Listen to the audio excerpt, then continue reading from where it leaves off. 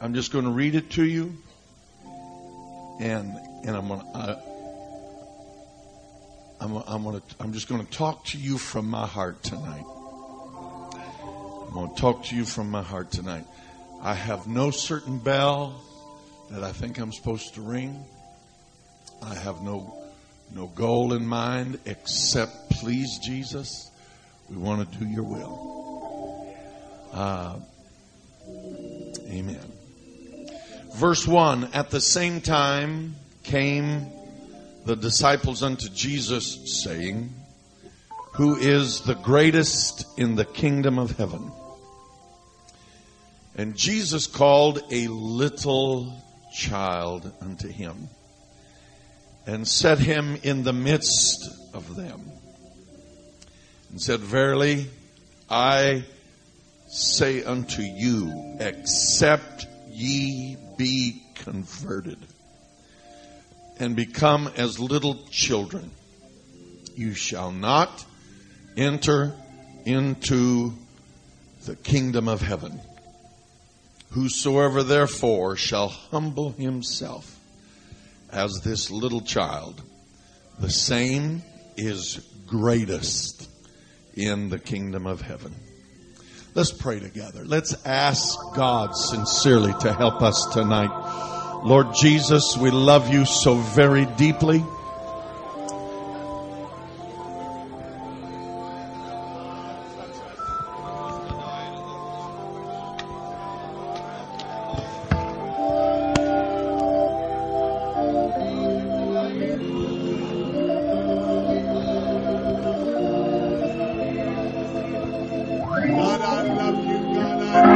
God, I love you. Jesus, I love you.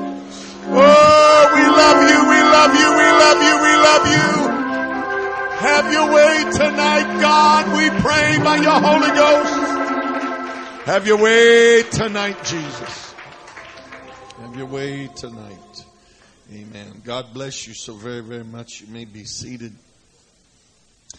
This text that I've read to you about Jesus, his disciples, and the little boy, the questions that were being bandied about and the statements that were being made, we don't know all of them, but the gist of it was that Simon Peter felt like he would be the greatest in the kingdom, while the sons of thunder felt like they would be, while doubting Thomas thought before he was overcome with doubt that he would. Simon Zelotes, no doubt firing away, felt like he would be the greatest in the kingdom, and on and on and on. The debate went forth as to who was going to be the greatest in the kingdom. And apparently, they weren't doing this in secret. They got pretty bold that day because there was a crowd around, enough so that there was at least children. And now they may have been whispering it amongst themselves, but there was people around, and Jesus looked at the face of a little child and got his attention and beckoned the child to come to him. We don't know the name of that child. We do not know the name of that child. I'm going to assume, though the scripture does not spell it out, I'm going to assume that it was a little boy. Certainly doesn't have to be. And I don't think Jesus cared one way or the other. But let's just say he called a little boy. Now, think with me, if you will, how that must have affected that boy. I mean, he's standing there, and this is Jesus. Never a man spake like this man. This is Jesus that could raise the dead and open blinded eyes. And word has it he can feed thousands upon thousands of people with little and nothing. Amen. This is the man that we've heard tell can walk on water and calm seas, and on and on and on. And he calls this little boy. And you can just kind of see the boy looking around. Yeah, you, come here. And we can only wonder what was going in this boy's heart as he comes and Jesus puts his arm around him and begins to use him for an example and begins to tell his disciples that except you be converted. Now, he got him in the midst of them, so all eyes were on him. Amen. And he said, boys, except you be converted like little children, I'm telling you, you're not going to get into heaven. Now, we've heard this so many times, but I wonder whatever became of that little child. I trust he did live, did not meet an early demise. He grew into his teens. Amen. I can only imagine what he felt like. Hopefully he wasn't there when Jesus was crucified. I can't imagine the effect that would have on that boy, that while all that would know Jesus in spirit and truth, he has a special place in their heart. Yet in that boy's heart, amen, I can't imagine what he felt like when he heard what had happened to Jesus. And then word got out about how his disciples ran off and left him.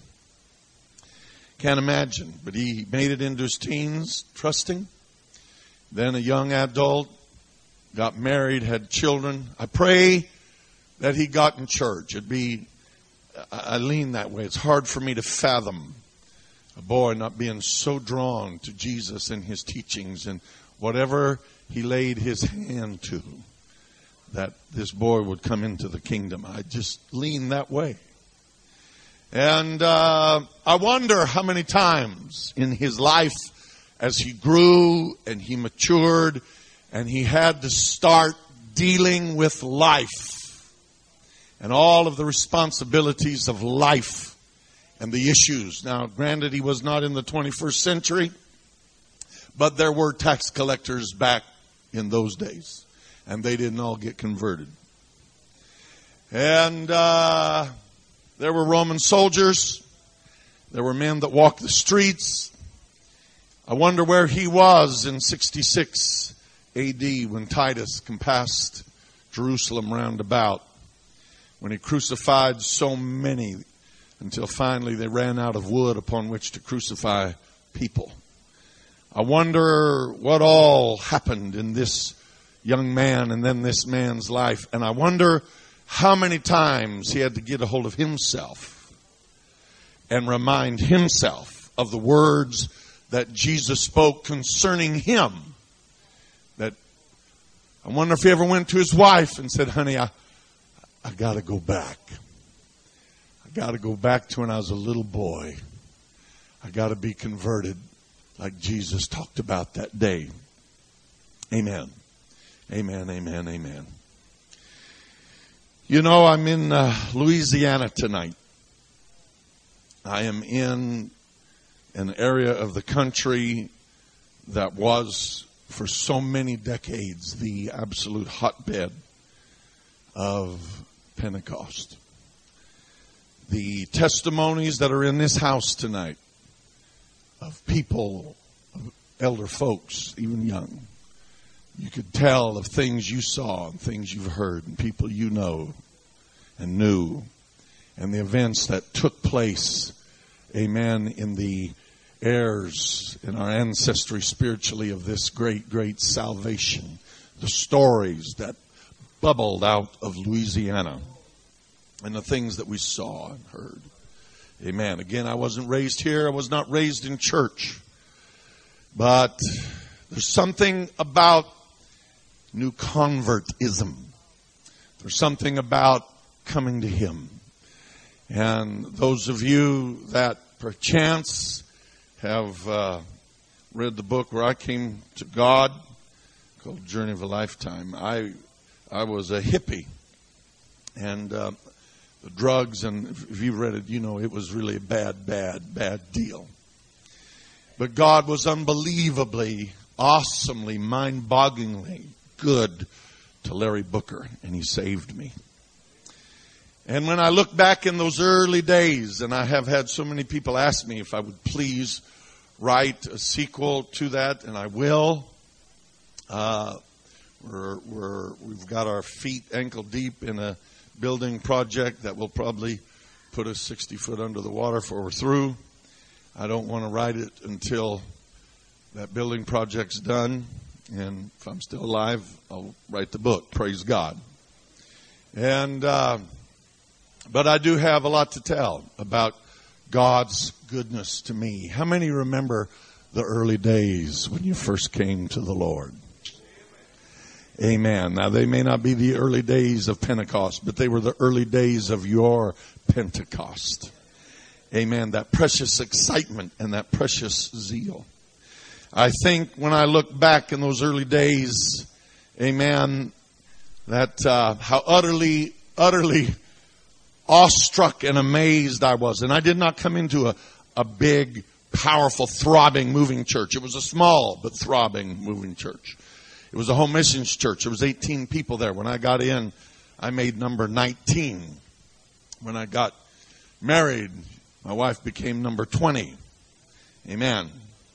And but I look back and I stand in awe with wonder of the things in those early days, that things that God tried to teach me and instruct me and reveal to me. I'm not bragging. I think we all drank from that cup.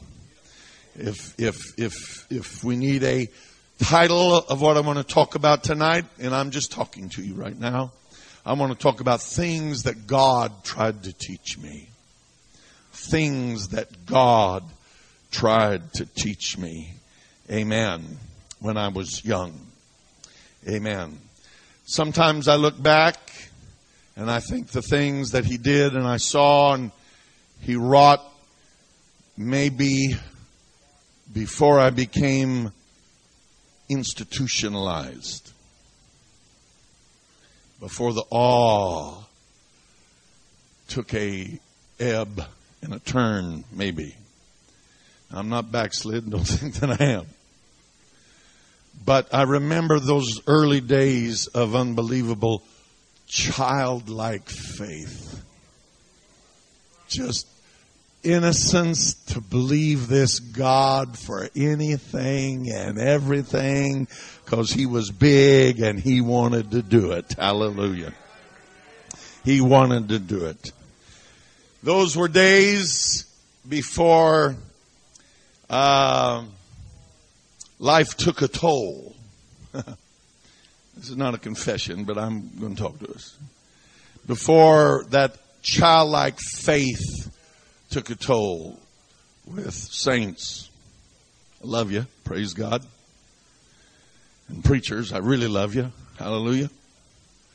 And problems and situations, politics, church politics, city building codes, carnality, disappointments, fears, failures, in-laws, outlaws, fill in the blanks. Hallelujah. Of the things that you face as you grow, amen, and you find out that you got to pay the bills, you got to get up, you got to go to work, you got the bases you've got to touch, amen, the daily do list of stuff, amen.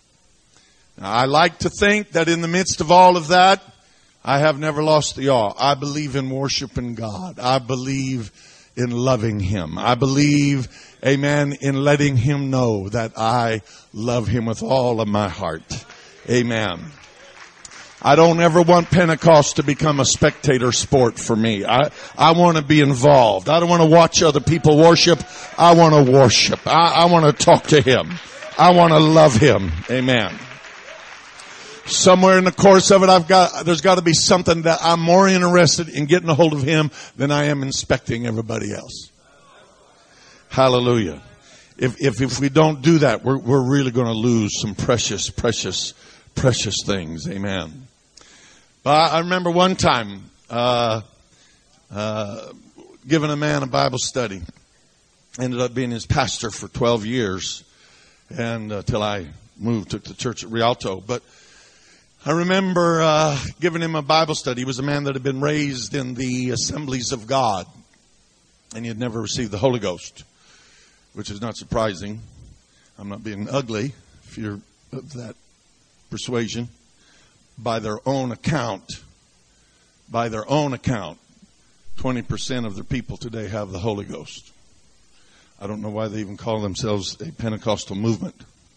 By their own account, and this came from the general superintendent of the Assemblies of God, amen, 40% of their preachers don't even have the Holy Ghost.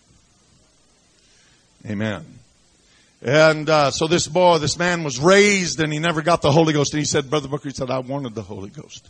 I wanted the Holy Ghost. And long story short, he got the Holy Ghost. I baptized him in Jesus' name. And I remember the joy and the ecstasy and oh man, it was on this guy. And I remember the day that, after his service, I saw him and he was just, I could tell he was troubled a little bit. And anyway, on the way out, I slapped him on the back, told him I loved him, and he said, Pastor, can I ask you something? And I said, well, sure. He said, I had a saint tell me something at the beginning of service, and it bothers me. And the first question was, fair or not, I said, who was the saint? And told me who the saint was. That gave me the pretty general direction of where we was headed. And the saint was a good man. He was a good man. There were days when that church had fallen on hard times, hard times, bad times, that he and another man kept the doors open in that old church. Amen. So he wasn't a bad man. He was a good man. He was a precious man. But he did give this young convert a bit of bad advice. Because when he was worshiping God and loving God and excited, amen, about the time they were taking the offering, he sidled up next to him. He said, enjoy this while you can. Because the day's going to come when it won't be like it is right now. And he said, Brother Booker, is that true? Will a day come that I won't feel like this about him? I said, as much as I love that brother, you were just absolutely lied to. This thing is as powerful and as rich and lovely.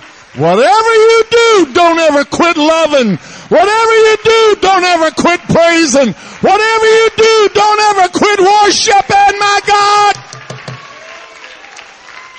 Hallelujah. Don't buy that. Don't buy that. Amen.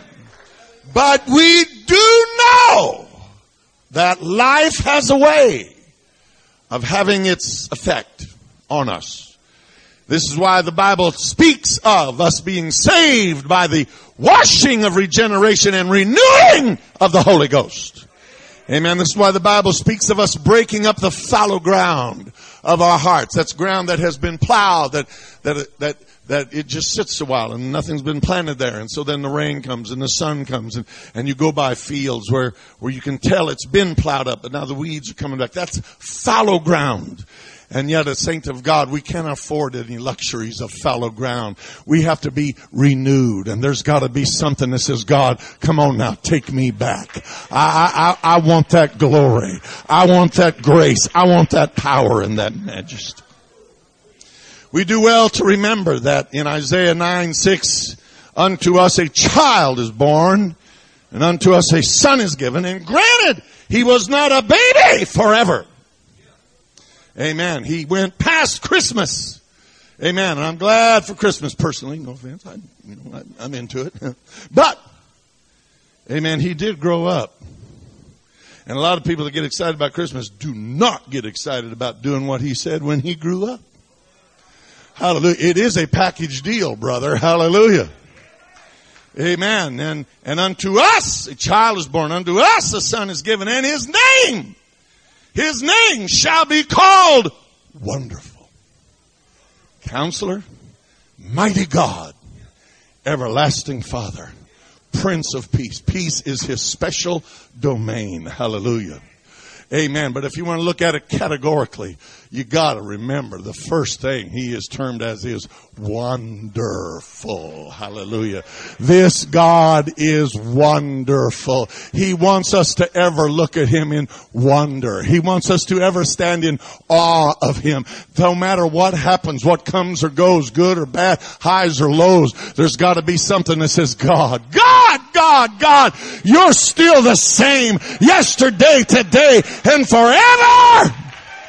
You're mighty, you're holy, you're powerful, you are awesome. And your first name really is wonderful. Hallelujah. When I came to the Lord, I did not know very much. I don't know much now, but I know a little more than I knew then. I knew one verse of Scripture, John 3:16. I didn't understand it. I couldn't find it. But that's all I knew. Amen. I didn't know about what Psalms was, Genesis, Habakkuk, or any of those other books. I had no idea. Amen. But I did fall in love with that book. Amen. When I started reading it. And oh, I loved it. The reading of it, going through it, those first days, months, it was a new world opening up to me. And I'd look at it and think, how long, oh Lord, how long is it going to take me to get through this? And how long is it going to take me to where I can pronounce some of this? How long before I understand what it is I'm reading? And then I read one day about Ezekiel. Amen. Where the angel came and gave him the scroll and said, eat it! Sweet to your mouth and, amen, bitter to your belly! But you're going to get understanding when you read this. Where's your Bibles? Amen. This is your Bible. And I got that Bible. And I wanted, excuse me, that's your little black book, is it? Anyway. Oh, this is your little black book. All right, I'm sorry. And I thought, oh, God, send me an angel. If I could, and I've done this before, but I got that Bible, and I said, God, if I could just eat this thing and not have to take all that time, it would sure help. I just signed your Bible. Praise God. Let me see your Bible. I don't want to leave nobody out. That's a nice Bible, though. Signed it. Praise God. But oh, the awe, reading through of the great things, the beautiful things, the glorious things, the awesome things. Amen. Never dreaming in those early days that someday I might fall asleep reading it.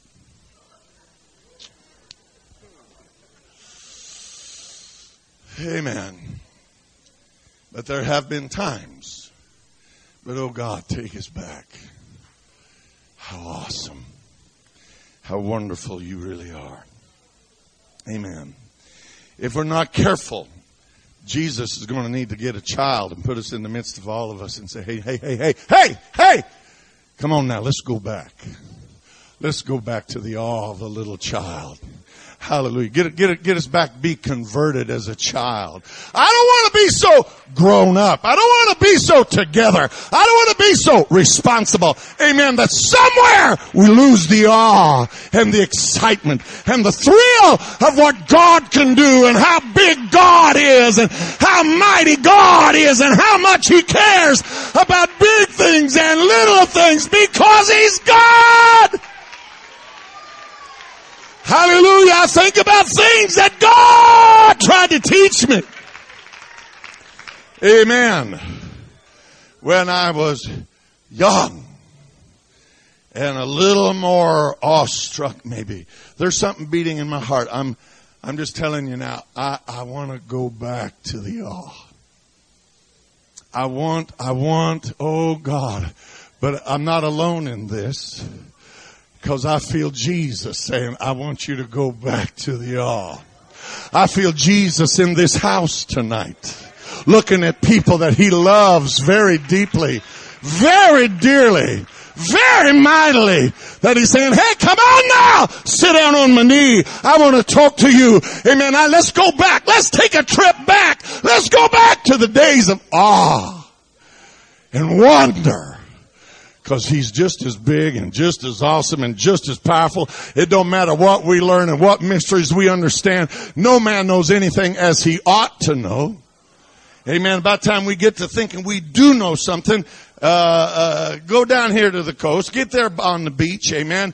Pick you up a nice little bit, a little rock, amen, and throw it out there in the ocean. And what you just threw is what you knew compared to what He knows. And what understanding we've got, precious as it is. The understanding, the waters, the wisdom of Him is infinite. Amen. We can swim in that ocean forever and never touch bottom and never reach the other shore. That's how big and how awesome He is. Hallelujah. So there's got to be something in us. If we're not careful, it's easy to fall into some traps like Joshua did. When one day some guys showed up and they had moldy bread and they had well,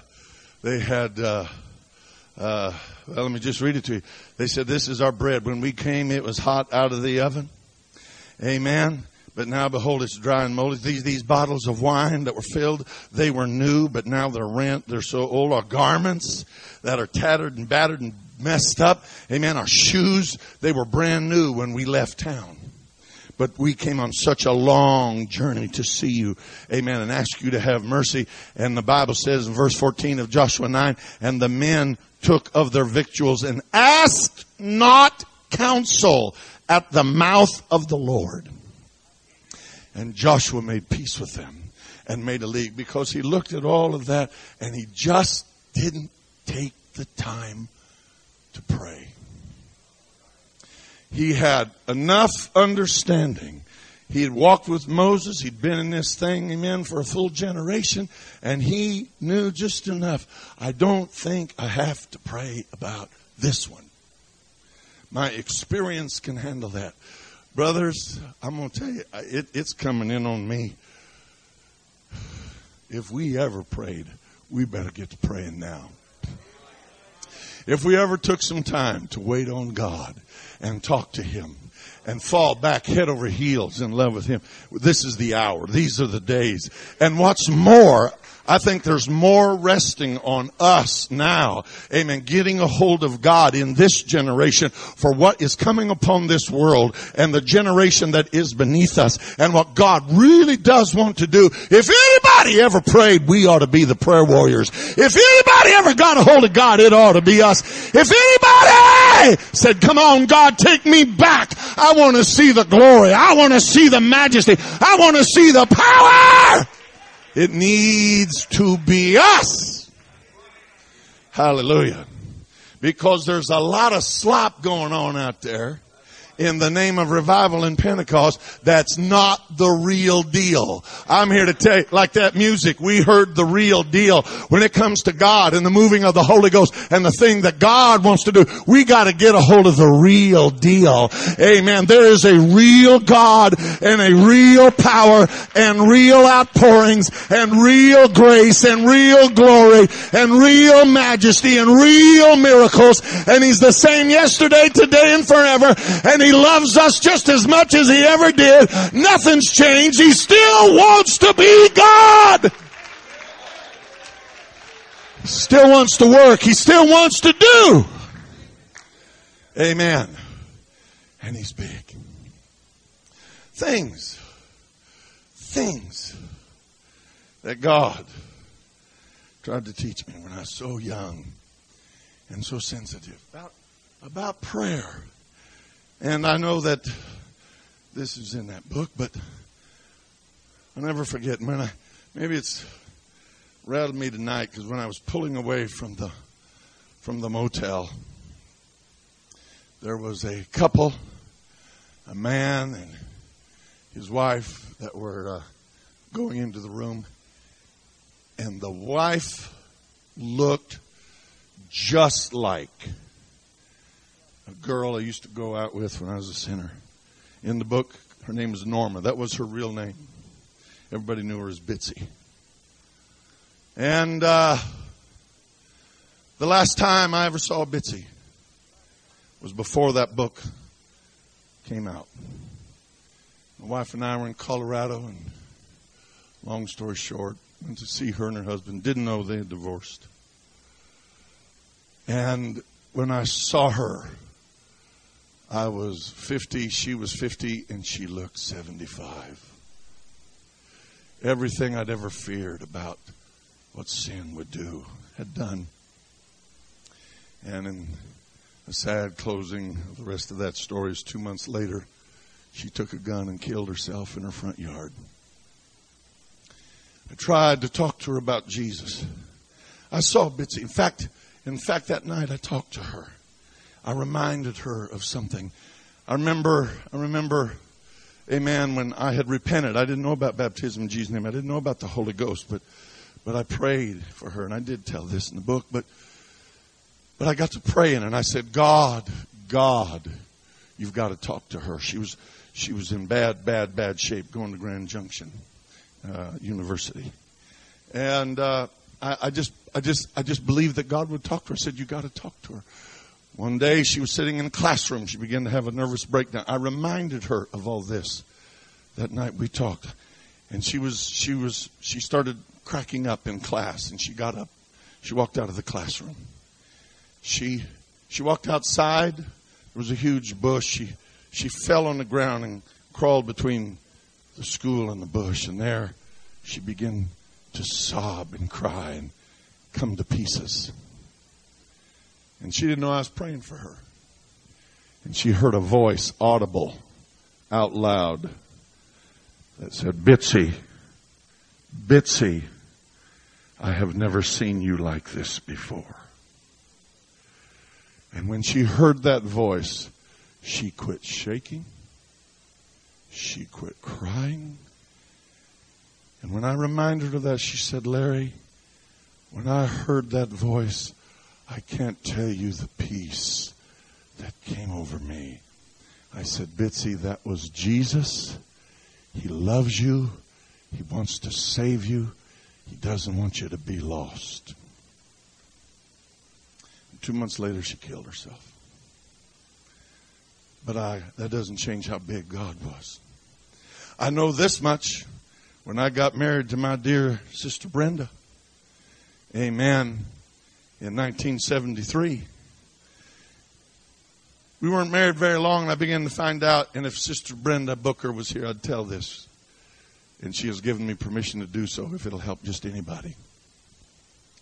She was raised in a home that was a lot of beatings, a lot of batterings, a lot of trauma. She got the Holy Ghost when she was 10. She was a Sunday school bus product. 10 years old, brothers and sisters, some of them got the Holy Ghost. But her dad was a horrid alcoholic. Very, very sad, very brutal, very mean. Sometimes he would come home at night, amen, and find just a little bit of garbage in the dish strainer, in the garbage strainer in the sink. Just that's all he had to find. And he would pull all the pots and pans and glasses and dishes and silverware and throw everything, bust things up, go through the house, wreak total devastation while the kids trembled. He would get a clothes hanger and then go through the house and beat the kids bloody and tell them, when I wake up, I want this place spick and span. And then he'd go sleep off his drunk. That kind of stuff didn't happen once or twice. It happened often. And so I married this beautiful girl. She's in church, had the Holy Ghost since she's 10. Is considered a darling of the district. But I didn't realize that every now and then a spirit, as all you could call it, a fear would come upon her. And she had got it equated somehow in her mind that her God was like her dad. And that somewhere he was going to find a little bit of garbage in the dish strainer sometime and treat her like a dog. And say, you didn't pray enough today, therefore you're going to hell. You didn't do this just right, therefore you're going to be lost. He's going to come in a day and an hour when maybe she got mad at some. He was going to see to it that he caught her out somewhere, and she would lie and shake and quake with fear and trembling. And if she was here, I'd tell it, and I'd say, honey, it ain't that way. I wasn't raising this, but I can tell you this much. That's not the God we're serving. He's a good God. He's a great God. He's a mighty God. His mercy endureth forever. His anger may endure for a moment, but in His favor is life. Amen. He does everything He does in a world and a life with redemption in mind. He doesn't want you to be lost. He didn't go all the way to Calvary, amen, to catch you out somewhere. He went to Calvary to seek and to save that which was lost. I'd pray for her, and then eventually she'd quit trembling and this and that. But it'd come back every just so many months. And so I got to pray, and I got to pray, and I said, God, you spoke audibly to Bitsy, and I didn't even have the Holy Ghost. I wasn't baptized in Jesus' name, and you're the same yesterday, today, and forever. And I believe that you can talk to my wife. I've told her that you love her. Amen. She's heard it preached. I've read it to her. But God, I'm asking you, I know you're able because I've seen you do it. I want you to talk to her out loud and show her that you love her. And I prayed every night for 18 months. If I missed a night, I don't remember a night that I missed. God. And my wife didn't know I was praying for her. You got to talk to her. You got to talk to her. You got to talk to her. I'm talking about things he taught me when I was young. Larry Booker, don't you ever forget it either. Hallelujah. And then one night we were in a service, and a visiting evangelist was preaching, and he preached a message. It needs to be preached. It really does. Amen. And he preached a message on hell. And it was hot, and it was scary, and it needs to be preached. It's got to be there. I think he enjoyed it too much, but anyway, he did. And so anyway, while it was going on, and I was sitting there next to my wife, and I knew what it was doing to her. It wasn't affecting her like that. Hers was, I knew it. My number's up. He'll catch me. He wants me to go there. And so the altar call was given, and I went over here and I began to kneel and pray, and I knew, oh God, help my wife. And she went over, amen. She didn't go to the altar. She went to the front pew, and I could hear her praying. If you can call it prayer. It was a groan. It was like a wounded animal that had been shot. She was up there, and just you could hear the agony in her. And there was nothing pleasant about it. There was nothing hopeful about it. It was just, and I was praying, God, please, please, please, only you can sort out all of this stuff. And then I heard her, she began to worship. And then she began to laugh. And she'd laugh, and then she'd cry, and then she'd laugh, and she'd worship. I looked over there, and she's having a good time. So, anyway, I kept praying, and she's really having a good time. After a while, people began to leave and dispense. And in fact, she was so fearful, she used to get scared anytime I really tarried long at an altar. I hope you don't mind. I'm just talking to you out of my heart tonight. And I was at the altar praying. She used to get scared if I stayed at an altar too long because she was afraid I'd come home with some new conviction. Now, come on now, honey. Don't get too spiritual on me.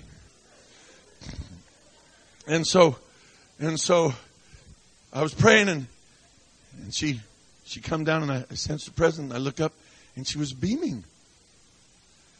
And she said, are you going to come home now or a little later, stay and pray? Well, that's new.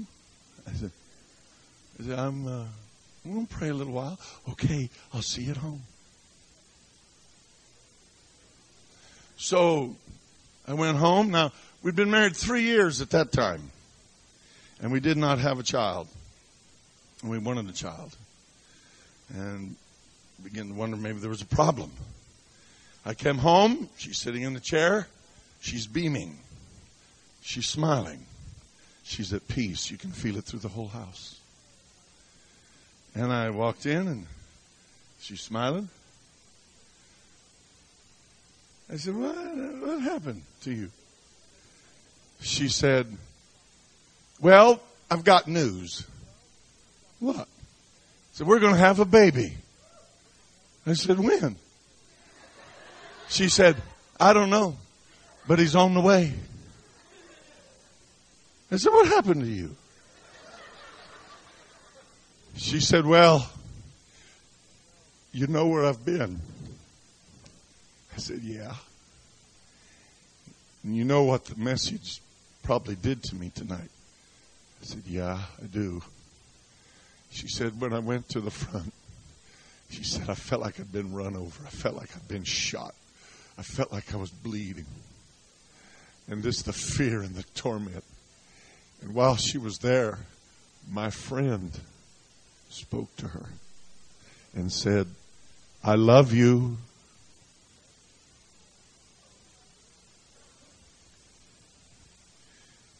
And she said, is that you, Jesus?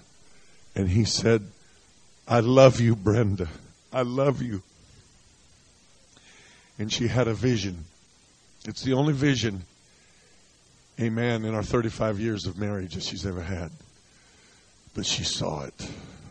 She saw three things. The first thing she saw was a cross on a hill, turning slowly, slowly in every direction. And she knew instantly he died for everybody. He died for everybody. He died for me. I'm in that number. He shed his blood for everybody.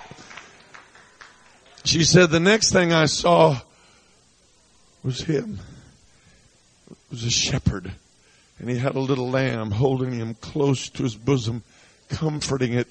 And he was stroking the lamb's head. And she knew, Jesus, that's me you're holding. I feel your comfort. I feel your love. And she said, Larry, the next thing I saw was me sitting in a rocking chair. And I was rocking like crazy. And I had a baby over my shoulder and said, that's what I saw. And she said, we're going to have that baby. Hallelujah. And from that night, my wife was never the same again. My God knew how to unravel, amen, the complex problems. I'm here to tell you, he's still big and he's still mighty and he knows every hang up and every heartache and every sorrow, and we may as well believe him. Hallelujah. He's still able. 10 months later, our oldest son, Joel, was born. And bless his heart, he had colic. Bad colic. He's like one of them dolls. The only thing was when you laid him down, his eyes came open. And the only way he would sleep, literally, I promise you, the only way he would sleep is if you had him over your shoulder and you were rocking him. And we broke down 2 rocking chairs, literally, in the first 3 months of his life. But all the time we were rocking him, we were saying, Jesus, you had his number. Jesus, you saw him. You saw my wife. You saw us. You're mighty! Can I tell you, he's still a prayer answering God. He's still a mighty God. He's still the same. He'll do it right now. He'll still hear us if we call on his name. Hallelujah!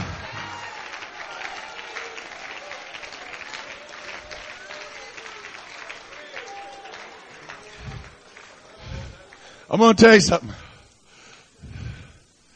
Thank you, Brother Majors, for your very, very kind remarks about all these people coming out, getting to hear Larry Booker preach. I wish they had that revelation in Rialto, California. Because far too many people, they miss here, they miss there. You know, Bible study, But I remember something that he tried to teach me when I was young. I remember a boy that had won to God. Amen. I remember when he got baptized and working with him, talking to him. In fact, I used to run around with him when I was in the world. His name was Eddie. Talked about him in the book. We called him Special Ed. And I remember when Eddie, he left Bartlesville and he went back to Pueblo and he wasn't living for God now. And I thought, oh, he's going to ruin our witness. Oh. And I remember begging him to pray, talking to him, begging him to pray. And he just wouldn't pray. It was like he'd like. Well, I got to praying.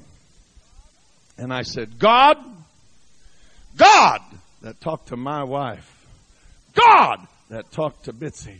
God, I want you to put Eddie in a spot so tight that he will cry out to you.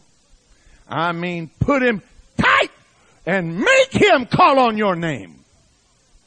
Well, I didn't have any better sense but just to believe that. About a week after I prayed that, and I prayed that 2-3 days, he was in Pueblo with some of my old buddies, and there was a place this long, about this from here to there, that they sold snow cones and cotton candy and cold drinks and all that kind of stuff. And it had a chimney, and Eddie was going to break in about midnight and rob the place. And he was just drunk enough, he thought he could get by with it. So he climbed up on the roof of that place at midnight, the buddies around there in the park, and he got there up in the chimney, and he slid down the chimney. He believed in Christmas. Anyway, but he was there to take. But the problem was the chimney didn't stop at the first floor. It didn't stop till you got to the basement. I'm making a little jokes. Please don't. I'm not. I respect. I mean that. I respect people's. I'm not. Don't think I'm being flippant.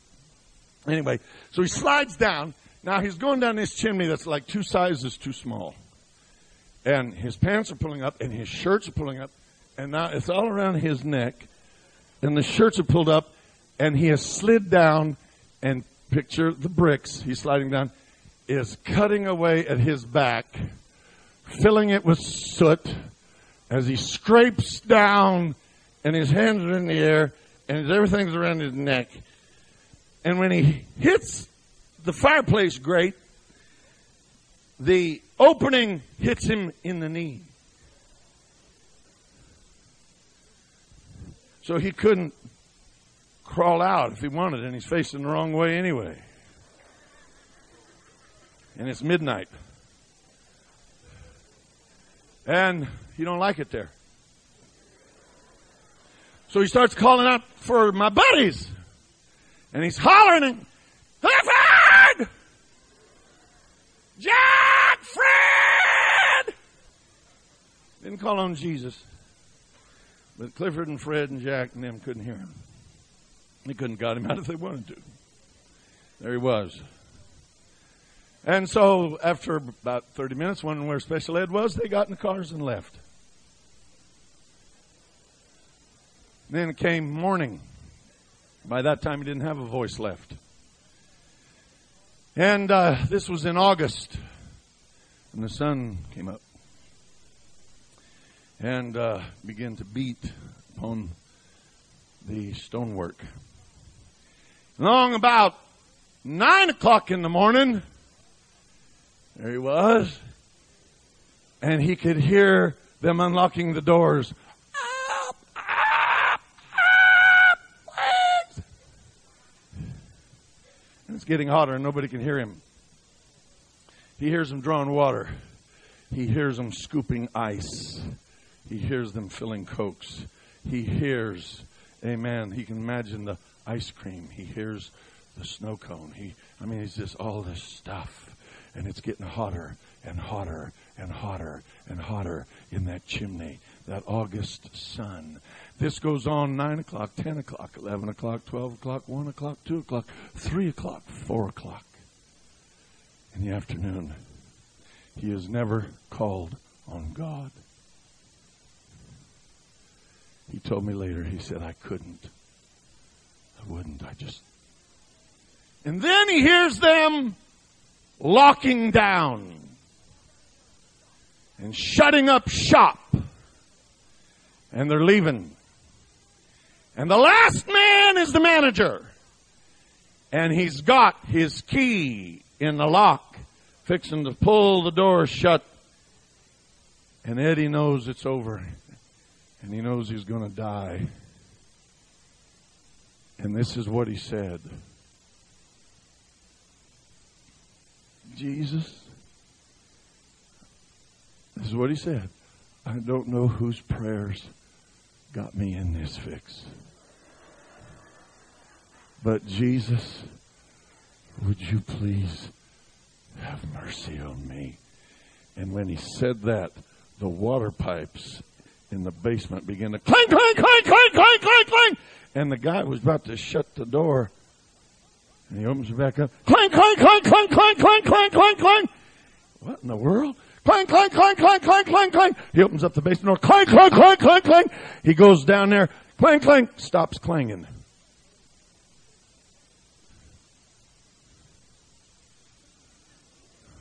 He turns on the light. And there are some knees and tennis shoes.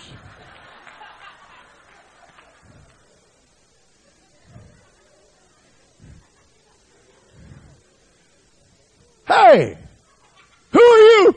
Help me, please, please help me, please help me. So, phone calls are made. Here come the police. Here come the fire department.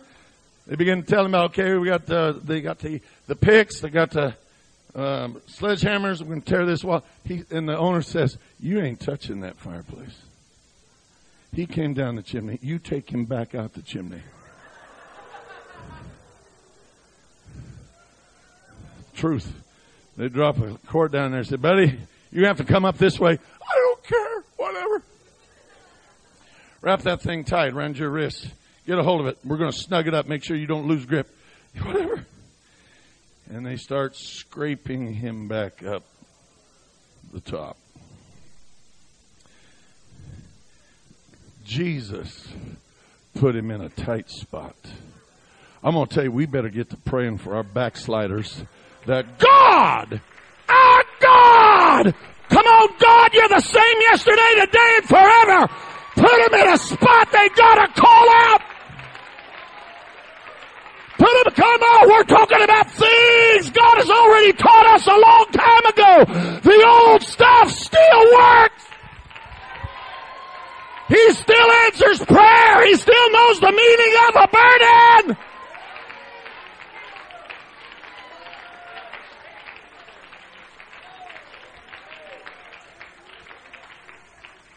Do you realize? I'm not being picky. I'm like the carpenter that's hitting and breaking my thumb. How much we today will try everything but what used to work. And we know it's the truth. God, help us. We gotta go back. We gotta go back. We gotta, come on, God. You taught us something when we were young. You showed us some things and you're not changed. If anybody's changed, it was us. So they drug him out. Yes. And you gotta remember now, this is in 73. For whatever reason. They doused him very well with iodine and took him straight to jail. He did not pass go. He did not collect $200.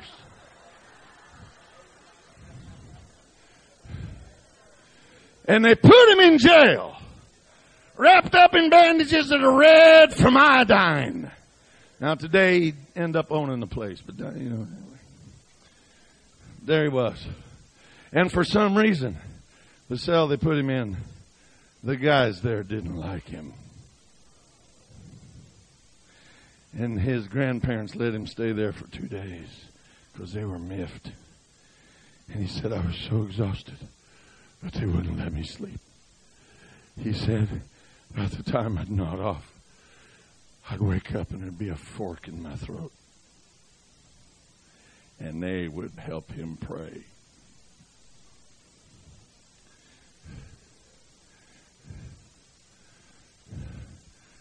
Oh, what a big God.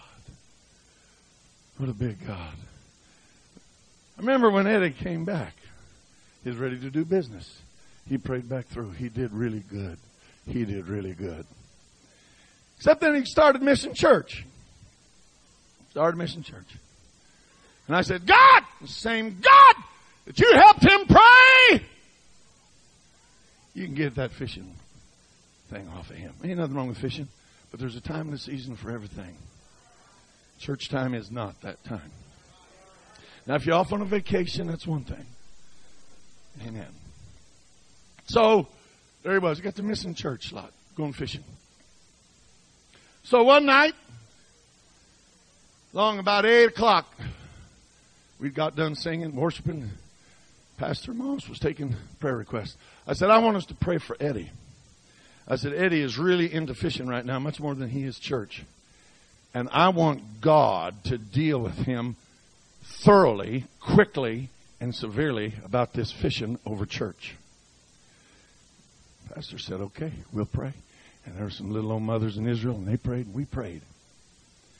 Well, that night, about 1:30 in the morning, Eddie come in. We were sharing a house at that time. He comes walking in. Where you been? I've been hitchhiking. From where? Out past Willow Rock. Where's the car? Car don't start. Car don't run. Nothing works. I said, well, what happened? He said, I was fishing. And he said, I was getting some of the meanest bites you ever seen. I mean, man, I was ready to clean house. This is what he said. He said, about 8 o'clock, that pond went dead as ice. When we started praying, God started answering. He said there was nothing. He said, I expected fish to float up to the surface any minute. So dead. He said it was so dead, Larry. Now, he didn't know. I didn't tell him yet. He said it was so dead, it was eerie. It was weird. He said, I didn't feel right. Finally, I got to thinking, I'm going to get out of here. He said, I got up, put my tackle up, got this, that. And he said, Larry, an eagle attacked me. He said, it wasn't a hawk. It wasn't a falcon. He said, I'm telling you, it was an eagle, and it had a wingspan of like 6 feet. He said, I'm going to the car, and I hear, ah, ah! And he turns, and ah! And he said it had its talons, and it was, ah, ah! And he said, I was swinging at him with my pole. I was trying to, and he was, ah, ah! And he said, I knew, Larry, it had something to do with that pole. He said, I threw it in the water, and when I did, the eagle took off. What we walk away from when we walk away from prayer. I'm telling you. He said, I was shaking, trembling, and I got in the car. I moved the cables. I did. He said, I prayed. I did everything. And he said, I started hitchhiking in. He said, I must have been invisible. Nobody picked me up. And it's 1:30 in the morning, and here I am.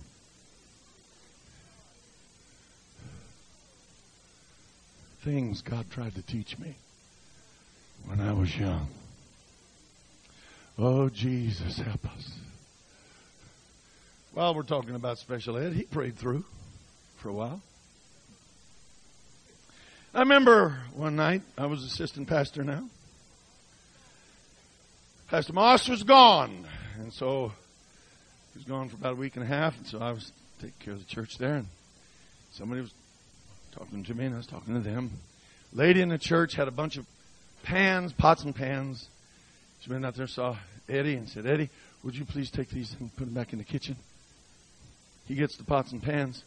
I'm standing there talking to somebody. He comes up with these pots and pans. He said, here.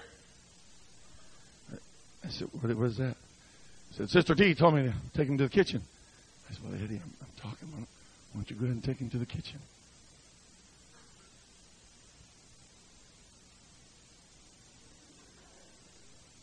He took those pans and he threw them all down the aisle. Now, I was married at this time. And I was letting that turkey stay with us, trying to help him. And I was learning how to pastor, I guess. I said, that was the most despicable thing I ever saw in my life. I said, pick those pans up and get them back now! So he did. We go home. I'm letting the guy stay in our home. I sit down on the couch. And he comes and he flops down there. I'm reading the newspaper. And he said, what's that? I said, this is a newspaper. He said, you think you're smart, don't you? And I folded up the paper. Things God tried to teach me when I was young. I stood up and I said, Eddie, do you know what your problem is? He said, what? I said, you have a spirit of rebellion. Definitely on you. Maybe in you. But it's a spirit of rebellion that is on you. Is that right? I said, yes, that is right. I said, and I'm going to prove it to you right now. He said, is that right? I said, yes. I'm going to pray for you, and God in His mercy is going to deliver you. And when He delivers you, you're going to see that there was a spirit of rebellion on you. He said, yeah. So, see, after a while you get too smart for these kinds of things.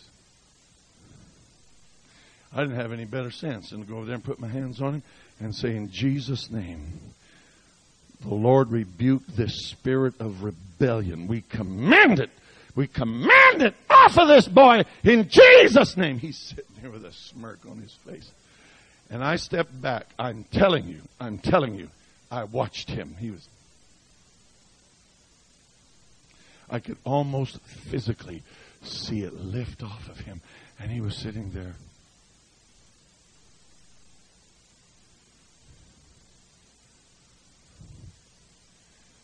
He said, wow. I said, you feeling different? He was very frightened. He said, Larry, I can't believe this. Well, I'm really sorry. And I said, Eddie, God has just been so merciful to you that you can't even imagine how merciful He's been. But that spirit is going to come back with 7 others. If you don't get refilled powerfully with the Holy Ghost and hang in there with Jesus and knock this foolishness off, I said, you're going to end up in really bad shape. He said, oh, Larry, please pray with me. We prayed and prayed him back through to the Holy Ghost. He did good for a while. Now, I'm going to tell you something. God won't make anybody, but it's amazing how far He'll go if we can just... And I watched him as the months went by, and he got bad, really bad. And then he quit coming. And then he copped his attitude again. And by that time, And one morning before 7 o'clock, he called me. And he was terribly frightened. He said, Larry, please, I'm begging you, can you please come pick me up? I said, Larry, I got to go to work. And I was running a linen truck at that time. He said, can I ride with you, please? I won't mess anything up, please. I got to talk to you. I said, okay. So It was the day that my route was in town, and I went and I picked him up. And we're riding, and he said, I can't talk just yet. He said, if you give me some time, I'll talk to you, but not now. After about an hour, I pulled over the truck. I said, you ready to talk, Eddie? He said, yeah. He said, Larry, you remember when you warned me about them devils? I said, yeah. He said, they came back. I said, tell me about it. He said, you know the apartment building I live in? I said, yeah. It was upstairs, and there was apartments all along the walkway to his apartment, which is in the corner. He said, about midnight, I heard somebody walking up the steps, and then I heard another and another. He said it sounded like a host was coming up the steps.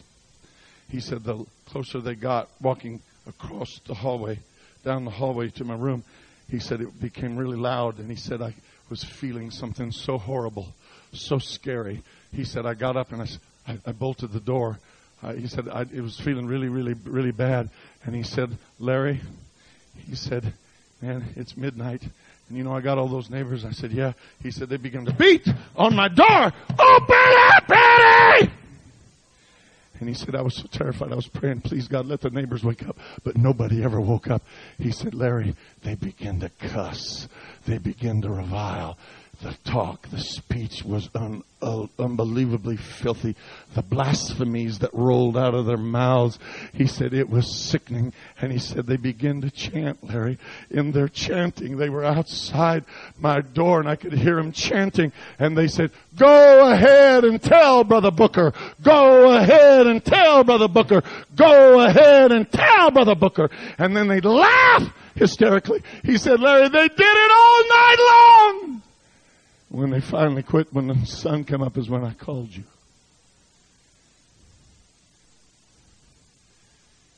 And I prayed with him.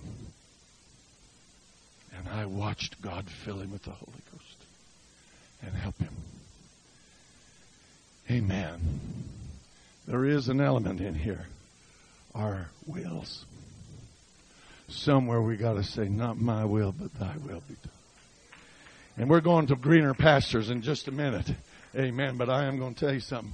The last time I saw Eddie, I went to go see him in his house. I waved my hand in front of his face. He was so demon-possessed. He was in such a stupor. His house was so grotesque. So the word filthy doesn't even compute. And he was lost in his world of demonry. But I had seen God reach over and over and over and over and over. I'm talking about some things God tried to teach me when I was young.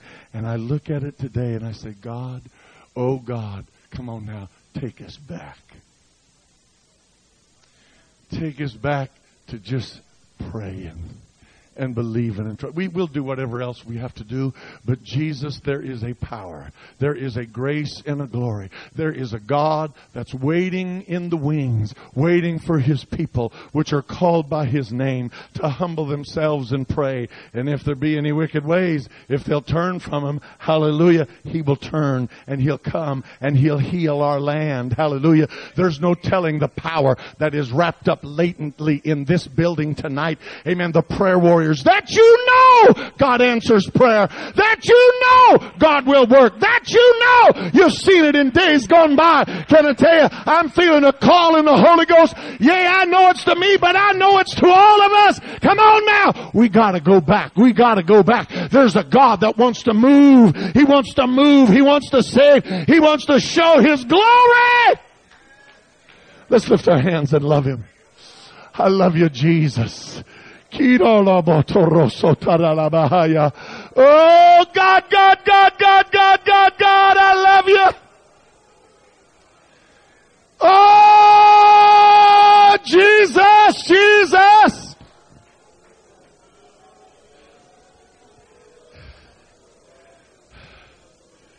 Hallelujah. Now, we're going to pick up and go to happier waters. You get talking about the devil. The devil likes to come around and people get scared and all that. Amen. Greater is He that's in you than he that's in the world. Hallelujah. If you're here tonight and you mean business, you're going to be okay.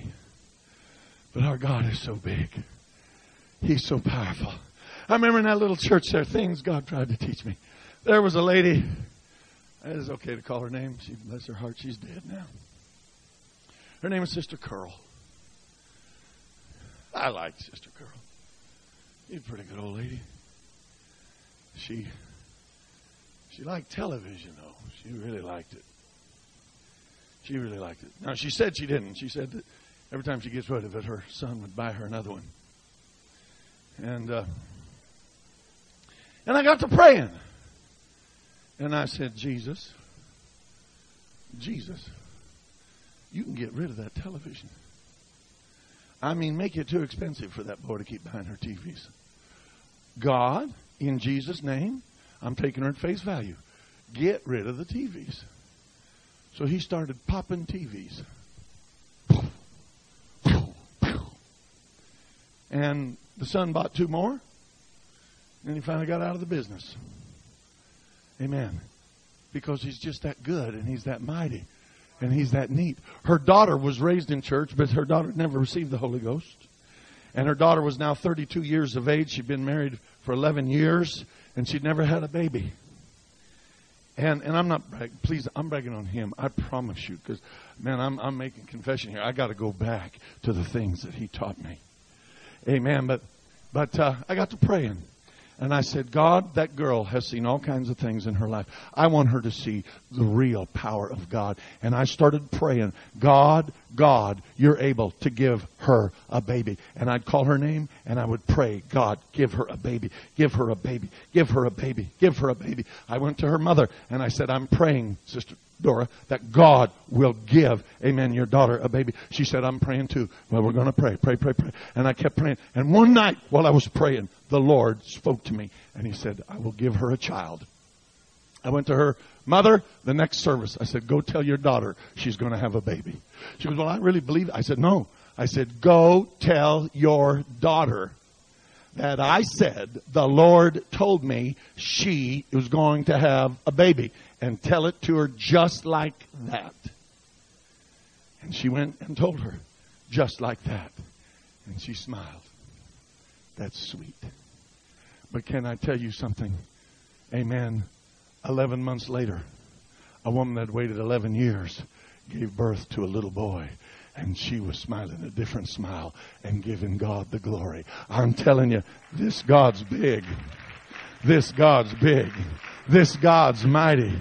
This God is awesome. Hallelujah. This God, amen, this is the hotbed of Pentecost. This is Louisiana. Amen. You are born and bred in this stuff. Hallelujah. I wish I was talking to everybody. Amen. But you talk to who you can. Come on. I feel like God is saying, come on now. Come on now. Let's go back. Let's go back. Let's go back. Trust me. Believe me. See if I will move. Pastor, I'm gonna get quiet. Whoa. Okay, I'll get quiet. I'm doing another book right now. There was a man by the name of David Lee Floyd. Brother Floyd, when I took the church in Miami, Oklahoma, I was 24 years of age. I was the youngest adult in the class. That too. In the church. Brother Floyd was in his 90s. He was 90 actually. I pastored him for 4 years. He got the Holy Ghost in 1910. And he was baptized in Jesus' name in 1915. He heard Charlie Smith in Houston, Texas, preach, amen, on the oneness of God. Old brother Charlie Smith from Louisiana. And he got up and he read his text. In the beginning was the Word, and the Word was with God. But Brother Floyd said that's as far as he got. He was sitting on the platform right over there. Charlie Smith read those words, and the revelation hit Brother Floyd. It was Charlie Smith and David Floyd that went to Elton, Louisiana in 1915. I taped Brother Floyd before he died. I've got 9 hours of tape. I've had it all transcribed. I'm in the process of producing a book out of it. I'm putting in things that he told me that I didn't get on tape, but all that. But the things that Brother Floyd saw here in Louisiana, and the glory days, and the power and the might, the things, the way they trusted God, believed God, One time he said he was on his way to Neosho, Missouri.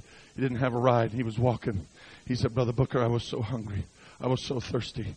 He said, I was getting faint. I was getting dizzy in the hot sun. He said, I knelt beside the road. There was no cars coming. Nobody could give me a ride. He said, I thought I was going to faint in the way. I got down on my knees and I began to pray and say, Jesus, I'm just going over there to try and do some preaching and help win somebody to you, Jesus. I want you to help me. You got to help me. And he bent his head down and his head was touching the ground.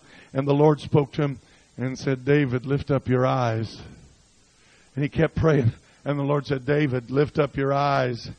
And so he lifted up his eyes. He said, Brother Booker, it was not there before, but right in front of me was a patch of strawberries in a perfect rectangle. It was a tiny garden of strawberries. They were every one of them ripe. They were every one of them sweet. They had not been there before. I'm looking at these instant strawberries. I take one. I eat it. It is so sweet. I eat another. I eat another. It quenched his thirst. It filled his belly. It gave him strength. And he went on to Neosho and preached this one God, Jesus name gospel. Hallelujah. Can I tell you that God is still alive and well? Come on now. There's a generation. Young people, hear me. You can get a hold of God as well as anybody else. God wants to show himself strong in behalf of them that love him and will trust him. He's mighty. He's powerful. He's glorious. Let's stand. Oh, Jesus, Jesus, Jesus, Jesus. My message is just as simple as I can get it. He's just saying, come on. I feel it. Maybe he's just talking to me. If he is, so be it. But I don't believe that. Hallelujah. I don't believe we have to. Now, be satisfied with the same 6 and 7. But I want to say this. I cannot stand here right now and say, let there be a hurricane. Because if I did, I'd get in trouble anyway. Or let there be a tornado. For a tornado to come, for a hurricane to come, you've got to have climatic conditions. The atmosphere has to be ready. And it can produce it. What we need is an atmosphere. An atmosphere. A prayerful, hopeful, believing, excited atmosphere. Amen. Where God can move and God can minister and God can perform and God can show himself strong. And say, I have not changed in this 21st century. Out in California, we're about to have the 100th anniversary of the Azusa celebration, the Azusa Street. Yesterday, I took a missionary to Bonnie Bray Street. I saw William Seymour's grave. Went inside. I was able to get inside. The same dinette sits there. The same piano. How much was psychosomatic and how much was God, I don't know. But I'm going to tell you something. I sure felt Jesus in that house. And I thought about, and you do know, I trust you know, what all he grasped or didn't grasp, I do not know. But William Seymour did always baptize in Jesus' name. Amen. He baptized in Jesus' name. Every time he ever baptized anybody, it was in Jesus' name. And when he was there, got to town February 22nd, 1906. Started preaching February 24th. Preached 5 services. And Julia Hutchins shut him down. Had nowhere to go. Edward Lee went to his house. Then they started going over to Bonnie Bray for Bible studies. They got to praying. They got to fasting. Here he was preaching about the Holy Ghost as the evidence by speaking in other tongues. He didn't even have it. And they're digging and they're searching and they're seeking. Amen. Edward Lee was a janitor in a bank, and he would go down sometimes in the daytime and pray for hours One day while he was down there saying, God, I want the Holy Ghost. God, I want the Holy Ghost. This was his testimony. He said he had a vision. He saw two men standing before him. He said they did not identify themselves, but he knew it was Peter and John. And he saw them shaking, quaking, hands in the air. Amen. Speaking in other tongues. He went and told William Seymour, he said, I know what to expect when I get it. A little girl across the street, well, she's 30 years old, by the name of Jenny Moore. She had a vision. She saw 3 cards. Everybody wants the Holy Ghost, but they didn't know what it would be like. She saw 3 cards. On one card, Spanish, French. On another card, Hebrew, Hindustani. On another card, Greek, Latin. She didn't know what that meant. She told William Seymour, told the others. Finally, amen, April 9th, 1906, they started a 10-day fast. They'd been seeking since February 24th, and now it's April 9th, and nobody got the Holy Ghost. And on the 3rd day of that fast, Edward Lee was so sick. He said, please pray for me. William Seymour prayed for him. He fell out on the floor, speaking in other tongues as the Spirit gave the utterance. Jenny Moore was sitting on the piano bench. She hit the floor. She spoke all 6 languages that she had seen on the card. She got up, drunk in the Spirit. She sat down, turned around to the piano, and started playing that she'd never played a note of piano in her life. And she started playing the songs of Zion. She was the player at Azusa Street till she died in 1936. Can I tell you something? Can I tell you something? That God is the same. That God is still around. That God is still on the throne. That God wants to show Himself. That God wants to minister.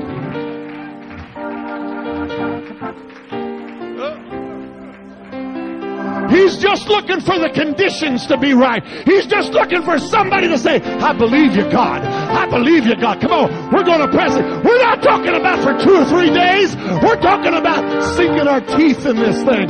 We're talking about waiting on God. We're talking about prayer. Prayer to God and seeing what God will do.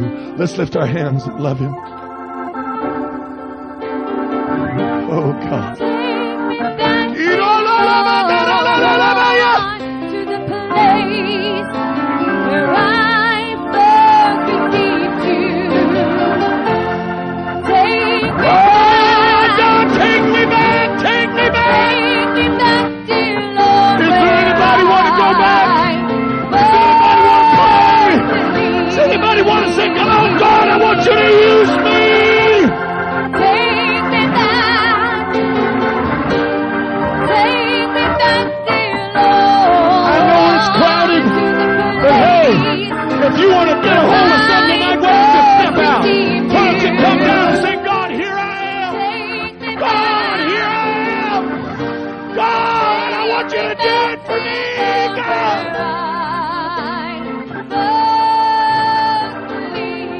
Oh, God, I want to get a hold of you. Take me back. Take me back, dear Lord, to the place where I first received you. Take me back. Why don't you let God do a work in you tonight? Why don't some backslider lift your hands and repent? Let God restore you tonight to the Holy Ghost. Oh, come on, there's help for you. There's help. Oh, blessed be the Lord. Blessed be the Lord. There's help for you tonight. God wants to do it again.